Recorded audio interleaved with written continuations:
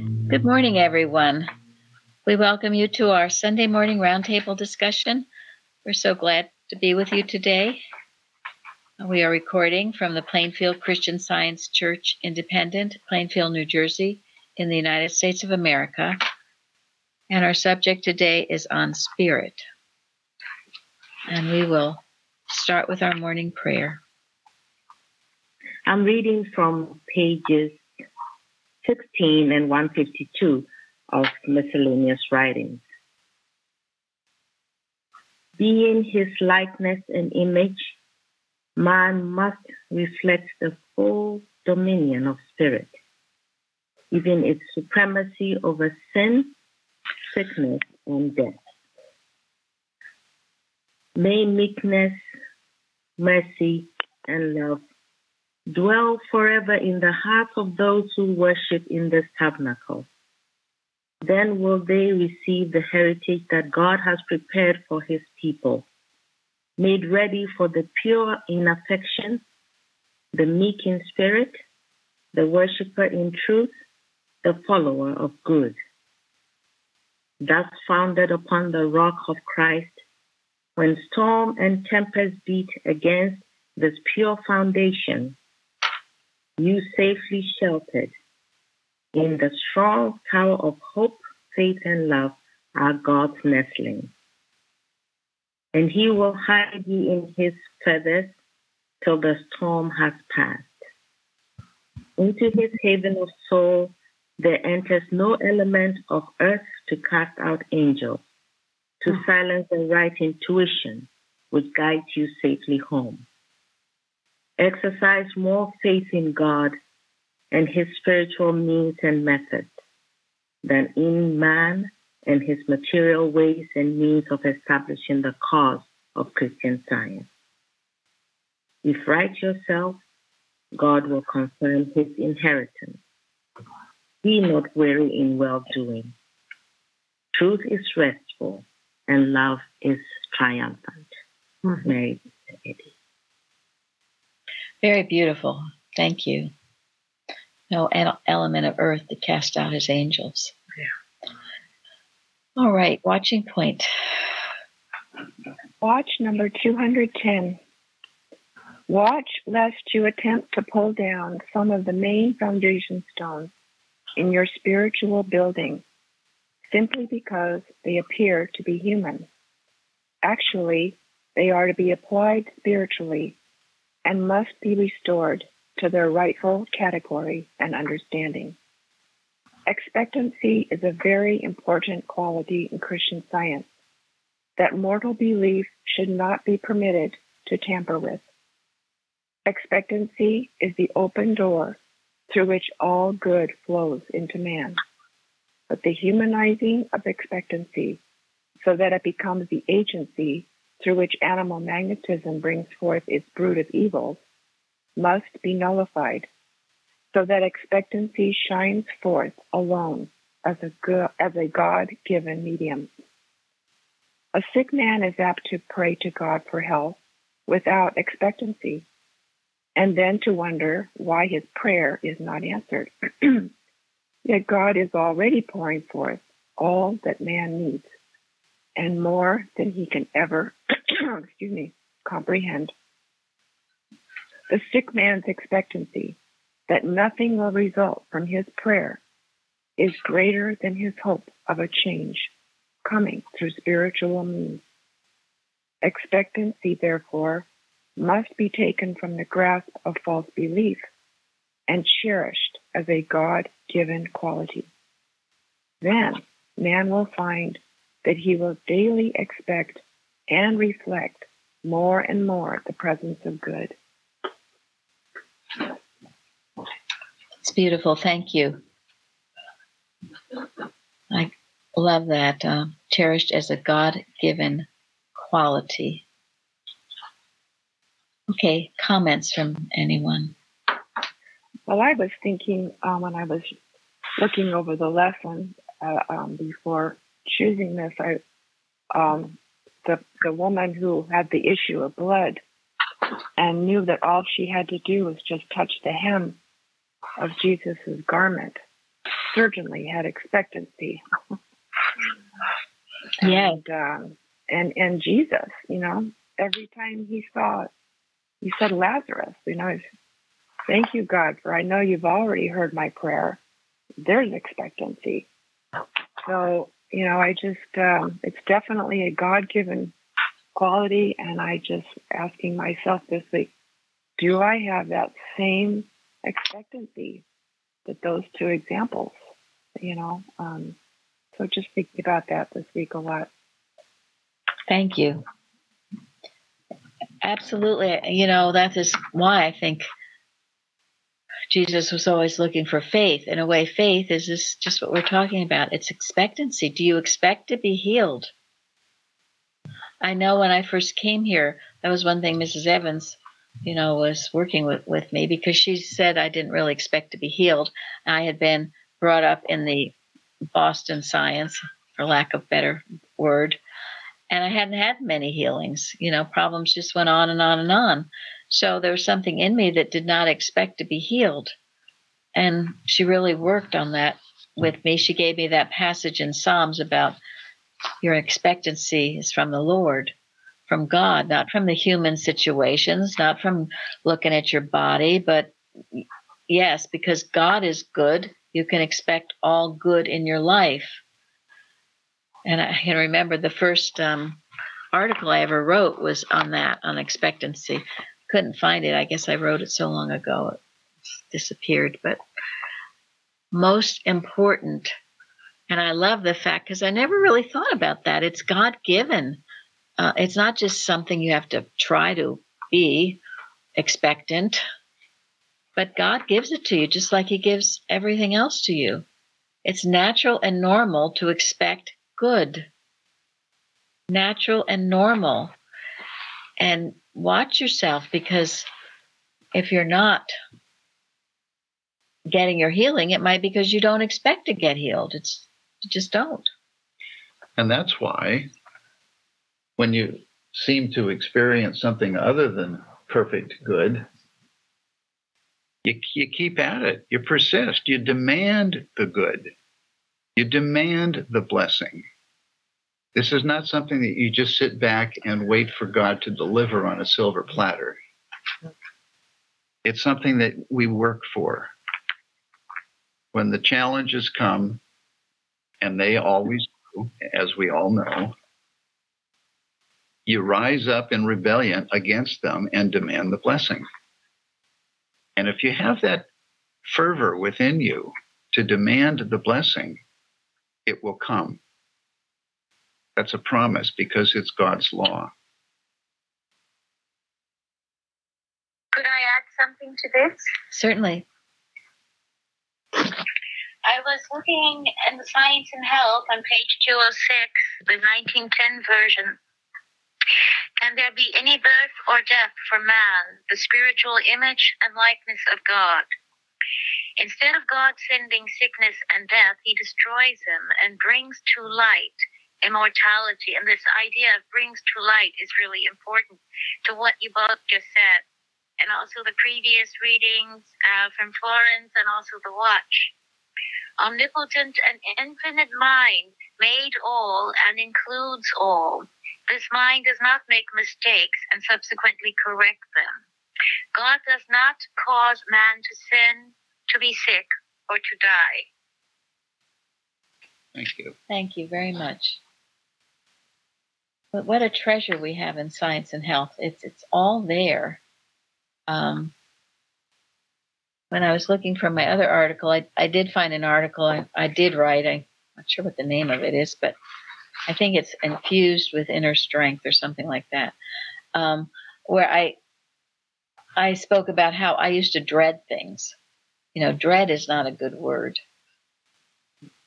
I think, oh my gosh, I'm going to have to do this tomorrow or something, how it is. So if you find yourself dreading something, you've got to question what it is and why.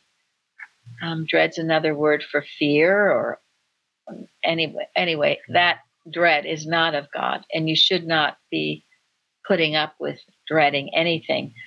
And it was that time, and I've given this before, but I love it so much. what I found in the Amplified Bible's version from Philippians 4. It says, I can do all things through Christ, which strengtheneth me. And then the Amplified version, I have strength for all things in Christ, who empowers me. I am ready for anything and equal to anything through him who infuses inner strength in me. I am self-sufficient in Christ's sufficiency. So when I would think about anything I dreaded, I would turn to that passage and know that with all things, with Christ, all things are possible. And whatever it was I was dreading, I didn't need to. I could do it because God is with me. So we mustn't dread. And also what is that? That is definitely not expecting good, right? You're expecting evil. Negative expectancy. Negative expectancy, yes. Negative expectancy. Thank you. That's what I used to do. Go ahead, Florence. No, I mean, it makes you, this expectancy of bad, it makes you even lose the joy that you should be having in the moment. I mean, we would go be somewhere where I should be having fun, and something is going to happen. And sure enough, it happened, because even my thinking was in the future, bad happening. And sure enough, that's what I got. So I learned to do better. I mean, it's just not right. You lose the fun, the joy that God is giving you in any moment, expecting, you. So true. And, people that do things, the doers in life, they have positive expectancy. Their expectancies from God, even maybe if they don't know it or not. But yeah, because if you're always predicting the worst, I can't do this because it won't work out, or I can't do that because it'll be terrible. I mean, then you end up paralyzed and not doing anything. And then nothing would ever get invented. Yep. Nothing would ever get improved.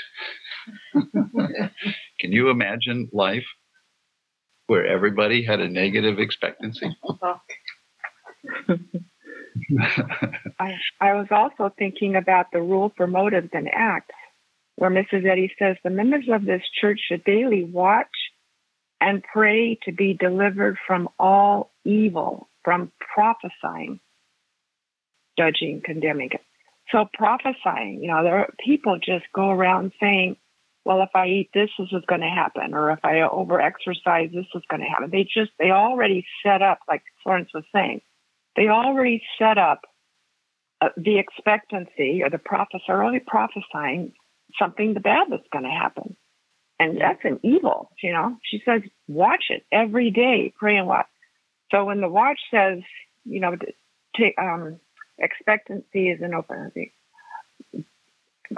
Take it out of the hands of humanizing of expectancy, so that it becomes the agency through which animal magnetism brings forth its broods of evil, must be nullified, so that expectancy shines forth alone as a God-given medium. So we're supposed to be handling that every day, but we're not expecting or prophesying something to happen that we don't want to have happen. Thank you. That's wonderful. Those are good examples how we do it, inadvertently or not inadvertently. But we're predicting danger and seeing danger around every single corner. Go ahead. All the talk of expectancy in the watch this week reminded me of what Mrs. Eddy says in Day. Quote, I tell you truth when I say there is only one source of all good, God. The conscious recognition and acceptance of this fact acknowledged by every activity of the mind, not 2 or 3 times a day, but every few moments all day long, no matter what the outer self is doing, and this maintained, will enable anyone to express his perfect freedom and dominion over all things human. So, thank you. That's one of my very favorite quotes. Excellent. I love that. From Mrs. Eddy. Overcoming. Also, I don't. Go ahead. Okay, I don't know. I think it's Mrs. Eddy or Bicknell Young. I'm not sure right now, but It says, don't take off your glasses and then believe in the fact that you can't see. It doesn't make any sense. The believing is the problem. What are you believing in? You're taking all, I don't need this, but then you stop believing in it. That's not good. Yes. And don't we see all around us the effect of a negative expectation? Mm-hmm. People don't expect good, so they make a god of something else.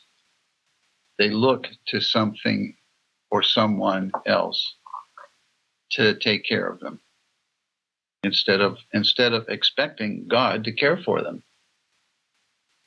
And that is how we get into trouble. And they plan for death and justify it with heredity. So. Oh, yeah. All this planning all that for stuff. Dying and going to these places to live and expecting all this negative stuff. Somewhere Mrs. Eddy has said, your premonitions will save you. Now, what is that?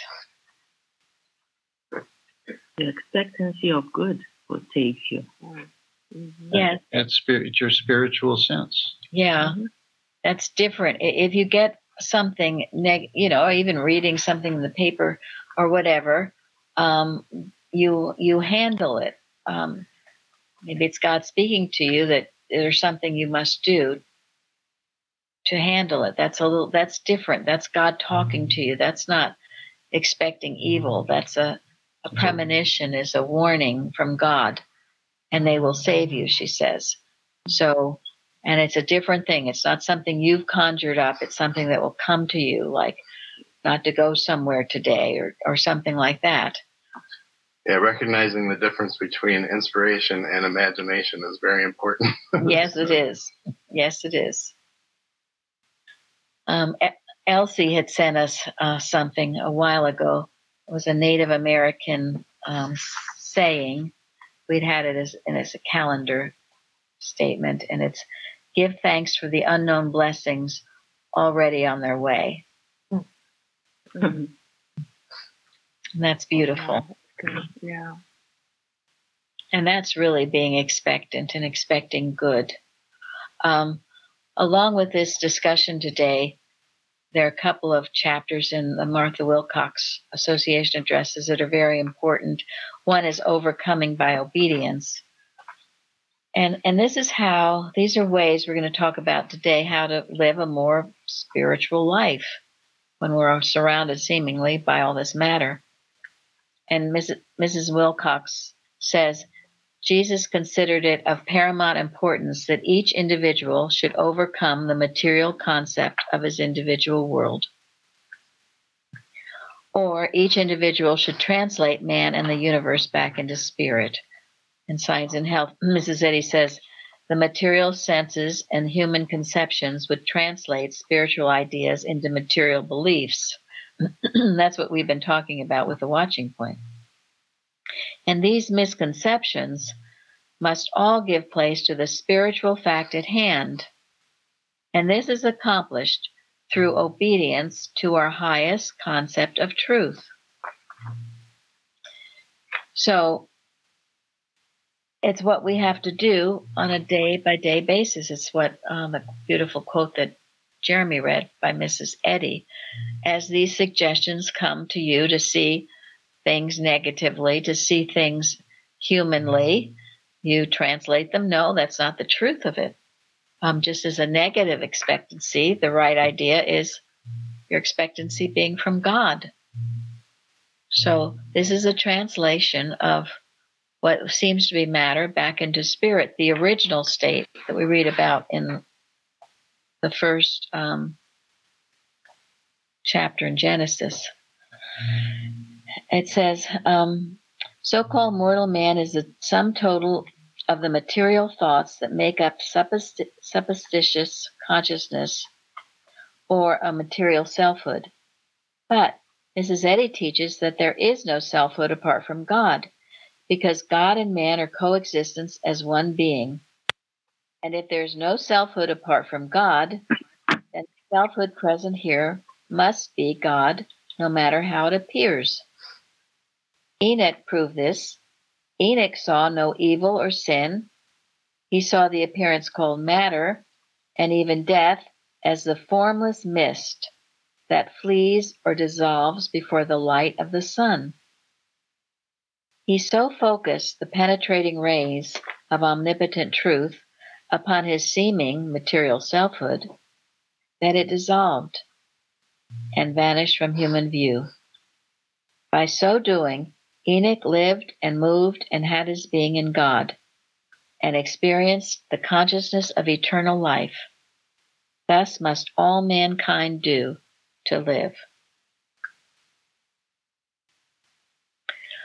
And then she goes on to say, if we're living rightly in this way, moment by moment, we won't ever be pressured. We won't even be taken, like, oh my gosh, what's happening? Or because it's just the way we think. It's the way of life. So if something so-called big or dramatic comes along, we won't get all uptight and upset about it. We'll just know the truth. Just as the story of David and Goliath, right? Here's this big Goliath carrying on day and night, and scaring everybody to death, everybody in a negative state, fearing what was going to happen, dreading what was going to happen. And along comes this shepherd boy who had been, what? Yeah. And he was victorious. He Yes. trusted God. And he'd overcome error in the small ways, right? Yeah, he's grounded on the rock. Yes. So he was not impressed. And also he saw mainly this man was godless. He was talking against God. How could this huge thing have any power? He knew it didn't. And he ran to meet it, right? He ran to meet it. We talk about that. He wasn't, oh my gosh, can I do it or not? He knew he could do it. He wasn't dreading it. He wasn't dreading it. He enjoyed the challenge. Mm-hmm. Kind of figure after smoting the lion, that's must be next. Absolutely. Yeah. He said, it says in this, because this speaks about this in overcoming obedience. David did not hesitate or fear to go out to meet Goliath because he acknowledged no place where God's law is not in operation. He knew that God alone is supreme in heaven and in earth. And then this is very important too in this chapter. How large was Goliath really? How much to be feared? When such a small missile as a little round stone, understandingly wielded, could destroy him. It was not a giant the hosts of Israel feared, but it was their misconception that almighty power had its source in a giant. Through their wrong thinking, they saw the power of life and intelligence in person. And this wrong thinking controlled both armies for 40 days. They gave Goliath a power he did not possess. Mrs. Eddy says, error comes to you for life, and you give it all the power it has. And then, I love this, are we really aware of how much of the time we give power to life and intelligence in persons, weighing and fearing what personal man will think or say or do unto us? This is all unscientific thinking, and we should overcome it by the reflection of the thinking that is the activity of the divine mind. In Christian Science, there is no personal selfhood. The only selfhood is God, and every individual man reflects him. So, go ahead. I had remembered a quote thinking about Jesus going into the temptations, and it's from Una Willard. I think it's from her 1944 address. And it says, when Jesus dismissed all temptation to desire personal and isolated good for himself, angels came and ministered unto him. And David wasn't worried about preserving his own self either. So he had lost his sense of self. Yes, that's so good. And that is also in this article, Overcoming and Obedience. He said one of the big trip ups of not becoming more spiritually minded or progressing is this desire to be great or to be above others. And it's a personal sense of yourself. It's a false sense of pride and achievement, and you will fall flat on your face. If David went out there saying, wow, everybody's going to see what I can do. I'm going to knock this guy right down.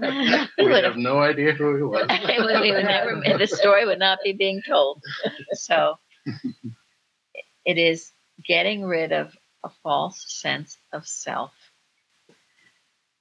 So anyway, that's a very important article to know, to love, to study. Also, scientific translations in the Martha Wilcox book. So Sharon, what did you write about the carnal mind? Well, in Romans it says, because the carnal mind is enmity against God, for it is not subject to the law of God, neither indeed can be. And I looked up enmity, and it says the quality of being an enemy, the opposite of friendship, ill will, hatred, unfriendly dispositions, malevolence. And the carnal mind is an enemy.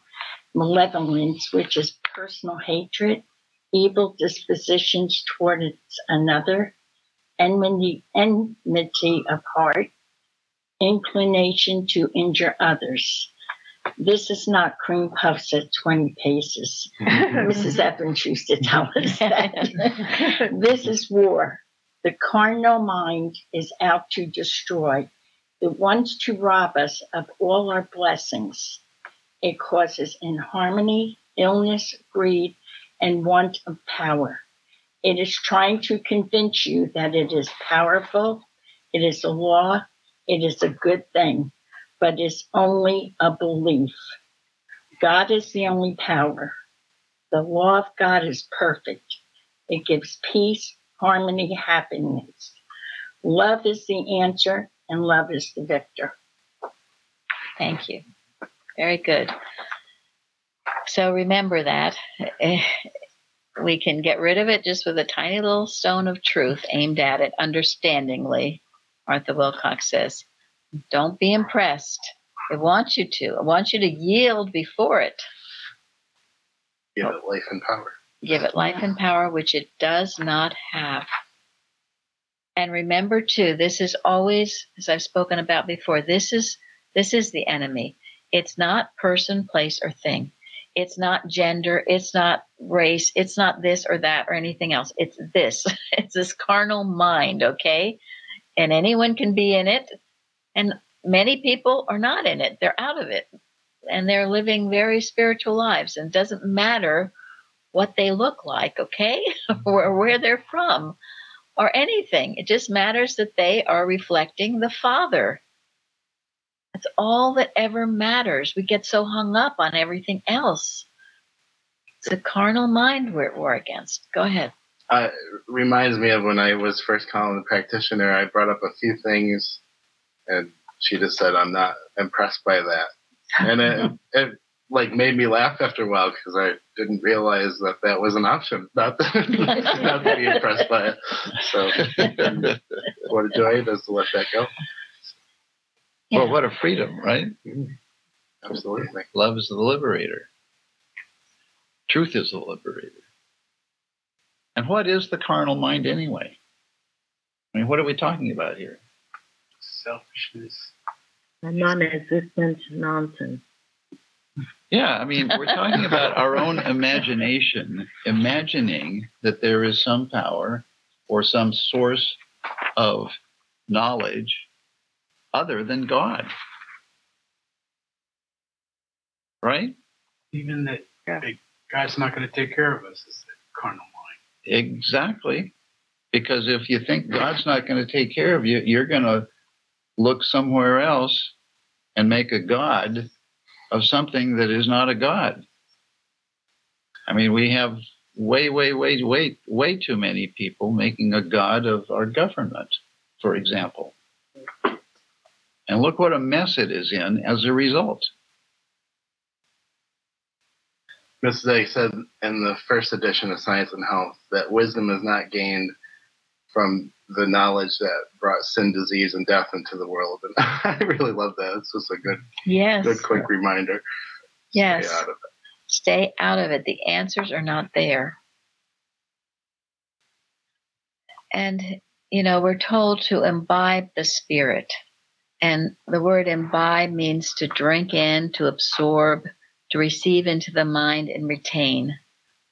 So all those things of the Spirit we are to imbibe.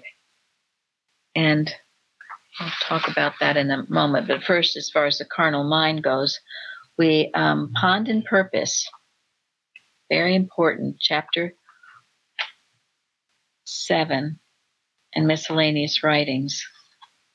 And the first is the baptism of repentance, a stricken state of human consciousness wherein mortals gain severe views of themselves, a state of mind that rends the veil that hides mental deformity. Tears flood the eyes, agony struggles, pride rebels, and a mortal sense seems a monster, a dark, impenetrable cloud of error. Falling on bended knee, humble before God, he cries, "Save or I perish." Then truth, searching the heart, neutralizes and destroys error. Okay, this is the process of getting rid of the carnal mind. First, you have to recognize you have it, which is sometimes not easy to do. We deceive ourselves, especially if you've been raised in science. You think you're doing everything perfectly. I mean, this was a lot of my problem. I thought, no, I don't think I'm that, but I was that. All my fear and negativity was that. Zeddy has said, never leave anything in the negative. Never, ever leave anything in the negative. So that's the first baptism. And these are our baptisms. These are the Christian Science baptisms. These are what's important. The second, the baptism of the Holy Ghost, is the Spirit of truth, cleansing from all sin, giving mortals new motives, new purposes, new affections, all pointing upward.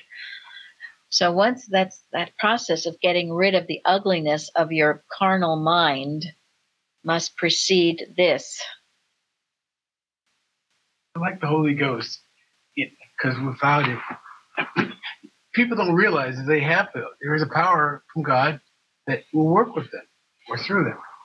And when Jesus came with the Holy Ghost, he did wonderful things. All sorts of people were healed. All right. So whenever anyone is likewise baptized or with that Spirit, Holy Ghost, they have an energy and a drive and a good purpose that does wonderful things. Thank you so much. That's so true. This is the ridding your sense of personal self and letting this Holy Spirit come in you, through you. And it's amazing. It's just wonderful. And that's why it's so important in this lesson and the responsive reading. Not that we are sufficient of ourselves to think anything of ourselves, but our sufficiency is of God. So when people tell me about all the things they can't do, I heartily agree with them because they can't. And neither can I. And neither can I, and neither can any of us. Our sufficiency is of God. But we have to purge ourselves from that carnal mind stuff. And then we don't go on and on and on and on and feel so guilty and carry on for years. And, as we've talked about, when Saul was converted to Paul, he realized his mistakes, he repented, and then he got on with it. And so must we. So that's a beautiful section, the baptism of the Holy Ghost. And then third, the baptism of Spirit, or final immersion of human consciousness in the infinite ocean of love. And that's very beautiful as well. So another good chapter to study, to know how we can imbibe this Spirit and have that Holy Ghost work through us. We lose all sense of personality and we're formed anew. And this is not a magic show. This is our recognizing who we really are and what we really are. It's nothing more or less than the truth being revealed to us in the way we live. And when you realize that it is reality and that the material way of life and all the material beliefs and all the other fears and so forth that you thought were governing you are unreality, you drop them. And you become a different person, but you actually become who you really are. Yes, you become what God made. Exactly. And you drop off this false sense, and it is just dropping it off like an old garment. That's the foundation stones in your material building that you're getting rid of. Yes. And this is living in the spirit. You know, we get so hung up on matter. What's matter? Why is there matter? Why do we say there's no such thing as matter? Just drop all that. Okay, just stop it. Just stop it. You're focusing on something that's not real anyway. So just please stop it. I get that question so often. Focus on this. Focus on the enduring, the good, and the true. Focus on what is real. Focus on this idea of obedience, overcoming by obedience. Okay? Overcome matter by obedience to God. Start living this truth. Start doing all those things we just talked about. And matter will become less and less to you. It'll fade out. But if you focus on matter and always, what's with matter? What's this matter stuff? You're looking up the wrong. You're barking up the wrong tree. That's what it is. Barking up the wrong tree. So just please stop. I used to do that. It's just a waste of time. The less you think of matter, the better off you are.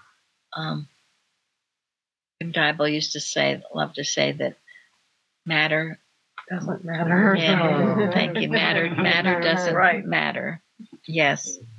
But however, prove it. However, prove it. And don't go around quoting it and saying things you haven't proven, especially to new people and they will challenge you. They will say, well, prove it. Yeah. What are your fruits? Okay, Chardell, tell us about your meekness.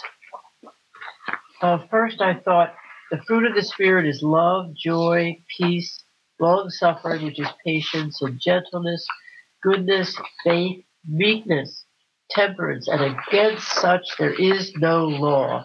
I've loved this for a long time. And I picked meekness this time because I was thinking about it. And because I'm learning that in meekness and that you do become strong. Meekness and obedience are closely allied. This is from Irma Stewart. Poised in oneness, its fruits are quietness and assurance forever. It never underestimates its worth, and yet it appears to minister and not in order to be ministered unto. The meek, the gentle, the spiritually poised thought is endowed with dominion over all the earth. Thank you. That's very beautiful. Spiritually poised thought. You're poised in the spirit. That means you're not all jumbled up in matter. And believe me, if you're living a material-minded life and, you're going to the gym to improve your body and you're eating certain things to improve your body and you're just always thinking about matter and you're ambitious at work and all of that, well, you're not going to get the fruit of the Spirit. You've got to really value it so much. One of the quotes, Nancy sent this in. The second quote, key of God's household. You want to read that? Oh, yes, sure. That's from Mrs. Eddy's message for 1901. He of God's household, who loveth and liveth most the things of spirit, receiveth them most. He speaketh wisely, for the spirit of his Father speaketh through him. He worketh well and healeth quickly. For the Spirit giveth him liberty. And ye shall know the truth, and the truth shall make you free. And it's just beautiful. Yes, message for Yes. one. And of God's household, in the Father's house, okay? In the Father's house. And you loveth and liveth most the things of spirit. What's important to you? Is it loving your neighbor as yourself? Or is it accumulating matter or money or all of that? So remember, live in the Father's house and loveth and liveth most the things of spirit. That should be most important to you. And go ahead, Nancy, give us the definition of liberty. Okay. Now the Lord is that Spirit, and where the Spirit of the Lord is, there is liberty. And in Webster's 1828 dictionary, liberty is freedom from restraint. And it said when the body is at liberty when not confined. The will or mind is at liberty when not checked or controlled. It is a state of exemption from the controls of others. And I loved that we're exempt. Yes. Yeah. Don't let any other thing, any pressure, any person, any business, anything control you. You come under the control of the divine mind. The more you know it and live it, the more your body will be just run smoothly, your household will run smoothly because everything is governed by God. We say that a lot. Oh, God governs me. Well, are you living it? Think about it during the day. That's the overcoming by obedience. You must obey the laws of God. Are you living up to the Sermon on the Mount and the 10 Commandments? You can't be here, there, and everywhere and expect to reap the benefits. And the other that's so beautiful in this thought, in order to have liberty, what must you have? The Spirit of the Lord. Yes, the Spirit of the Lord. That is the only reason, as much as we have done that in America, we have had liberty. As much as we have obeyed the 10 Commandments and the Sermon on the Mount and been living in the Spirit of the Lord, we've had freedom. As we've talked about, it's why the pilgrims came here, for freedom. As much as we don't do that and try to control others and restrict others and all of that, we lose our freedom. And it would appear in many ways we are because of our disobedience. But that doesn't mean it can't be turned around and turned around quickly. Because one of the articles Carrie sent was about this. It was about reflection. She said, the article said when you reflect, it's not like it first comes into view or first it's all blurry and, it's just there, right? It's there in all its splendor. So reflect God and know our country and all nations do. And as much as any nation is expressing the Spirit of God, there is liberty. And that's the truth. That's the truth about it. The counterfeit is that we don't, and we haven't, and we won't. But we have to annul that in our prayers and watches. It's that he says we can turn it once. We can turn it once. Thank you. The Red Sea swallowed up everything that was trying to take liberty. Yes, yeah, there was a commentary about that, about how Pharaoh was getting bolder and bolder and bolder against the children of Israel. And he had first repented and said, oh, he's so sorry, he was going to let him free. But then, nope, he changed his mind. So he went tearing out after them. And what happened? They were swallowed up by the water. Yep. And that's what will happen. His pride destroyed everything. Don't hang on to error while it's being self-destroyed. Yes. Now, to get back in a way to what Chardell was writing about, the fruit of the Spirit. It's so important we understand this. And in the Bible, I guess I think it's Ephesians or anywhere somewhere, where God or Jesus is talking about he's the vine. No, I guess it's in John, and we're the branches. And we bear fruit. Okay, bearing fruit is very different than producing fruit. This is again, our sufficiency is all in God. We bear fruit. And it speaks often too in this chapter about abiding in the Christ. This is how you bear the fruit. Staying in the Father's house. You bear the fruit. You don't produce it. If you're trying to produce it, which is what I thought I was supposed to do, I thought I was supposed to be loving, joyful, peaceful, long-suffering, gentle, good, and faithful, meekness, and temperance. You can't try to do those things. You get yourself out of the way, and you bear that fruit as the Holy Ghost, God, is working through you.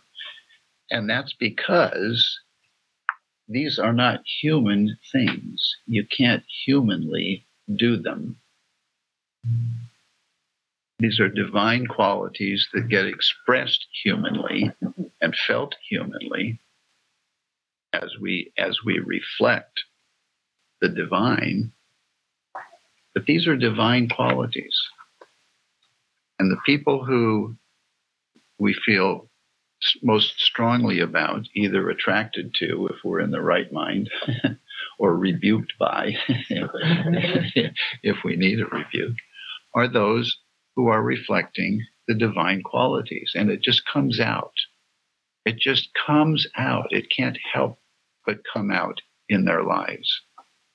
And if you're reflecting the divine qualities that God is, you won't be able to keep from having these qualities come out in your life.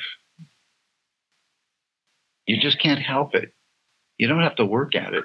It'll happen. Yeah, they just bubble forth. They bubble forth, and you will find you are seeing God everywhere and in everything, and that you will love everybody and everything that you see. You just can't help it. And it's John 15, and I love this so much. Abide in me and I in you. As the branch cannot bear fruit of itself, except it abide in the vine, no more can ye, except ye abide in me. I am the vine, ye are the branches. He that abideth in me, and I in him, the same bringeth forth much fruit. For without me, you can do nothing. Goes back to our sufficiency being in God. And it is this peaceful abiding. It's not pushing and carrying on and racing around doing this, that, and the next thing. It's peaceful abiding is what brings about bearing the fruit. And it just happens. And you will be in the right place at the right time. You will say the right thing at the right time. And things will unfold in your life rather than accretion where you're adding on and running around and wanting this and wanting that. No, unfoldment. It's a tremendous way of living, but it's as Gary said originally, it's not just handed to you. You've got to work at it, overcoming by obedience during your day. And this is living in the Spirit and bearing the fruits of Spirit. Because when you live in the Spirit, you abide. How many times is that? In the Bible about abiding.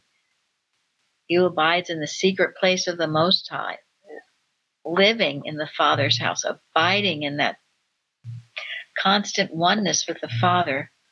All these fruits will come forth. They will just come forth from you, not because you have produced them. You haven't worked at producing them. They're there because God is there. And then, as the lesson brings out too, you'll have this spiritual sense. You'll just know things. And your human faculties will not grow old. This is that he says we should be getting better, stronger, more beautiful in every way. Now we will conclude with a beautiful article by Mildred Bean, and I believe that she was Eustace's secretary. A relative, I think. And she was the one who had that wonderful healing about there is no death. It's in our website. All right. It's a beautiful article that Carrie sent. This is from a 1921 Sentinel, and the title of the article is Our Sufficiency. The moment we set self aside and understand that we can of ourselves do nothing, or realize, as did Paul when he said in his letter to the Corinthians, quote, not that we are sufficient of ourselves to think anything as of ourselves, but our sufficiency is of God, end quote. Then and then only are we assured of the success in which discouragement. If, for example, we should be endeavoring to grasp some line of work or study which we have not undertaken before, it should be done with the understanding that nothing can be new to the one mind, which man as the Son of God expresses, and therefore that the particular endeavor is but an unfoldment of the knowledge man already has. And what is there that can claim to withhold or retard the unfoldment of this knowledge? It is nothing but a belief that we ourselves are trying to grasp something which is wholly unfamiliar and difficult. A belief which says that success depends entirely upon one's own capabilities. Nothing could be more erroneous than a notion of this kind. Man knows all now because his sufficiency is of God. Over and over again, Jesus tells us that he himself was not responsible for the good he did, but that it was God the Father who worked in him. And he also said that each and every one of us could do the same things and even greater. With God as man's sufficiency, what right has a person to limit himself for a moment to any amount of intelligence or good? To do this would be the same as admitting a weakness in him who already knows all. We must examine our thoughts, be alert, and as we read in 2 Timothy, be instant in season, out of season, reprove, rebuke, exhort with all long-suffering and doctrine. On the other hand, we must never forget that God is love, who expresses his love in his care and watchful guidance of his creation. The second stanza of hymn 149 in the Christian Science hymnal expresses most beautiful this thought, quote, wherever he may guide me, no want shall turn me back. My shepherd is beside me, and nothing can I lack. His wisdom ever waketh, his sight is never dim. He knows the way he taketh, and I will walk with him, end quote. Thank you all for joining us today. Thank you. Thank you. Thank you. Thank you. Thank you. Thank you so much.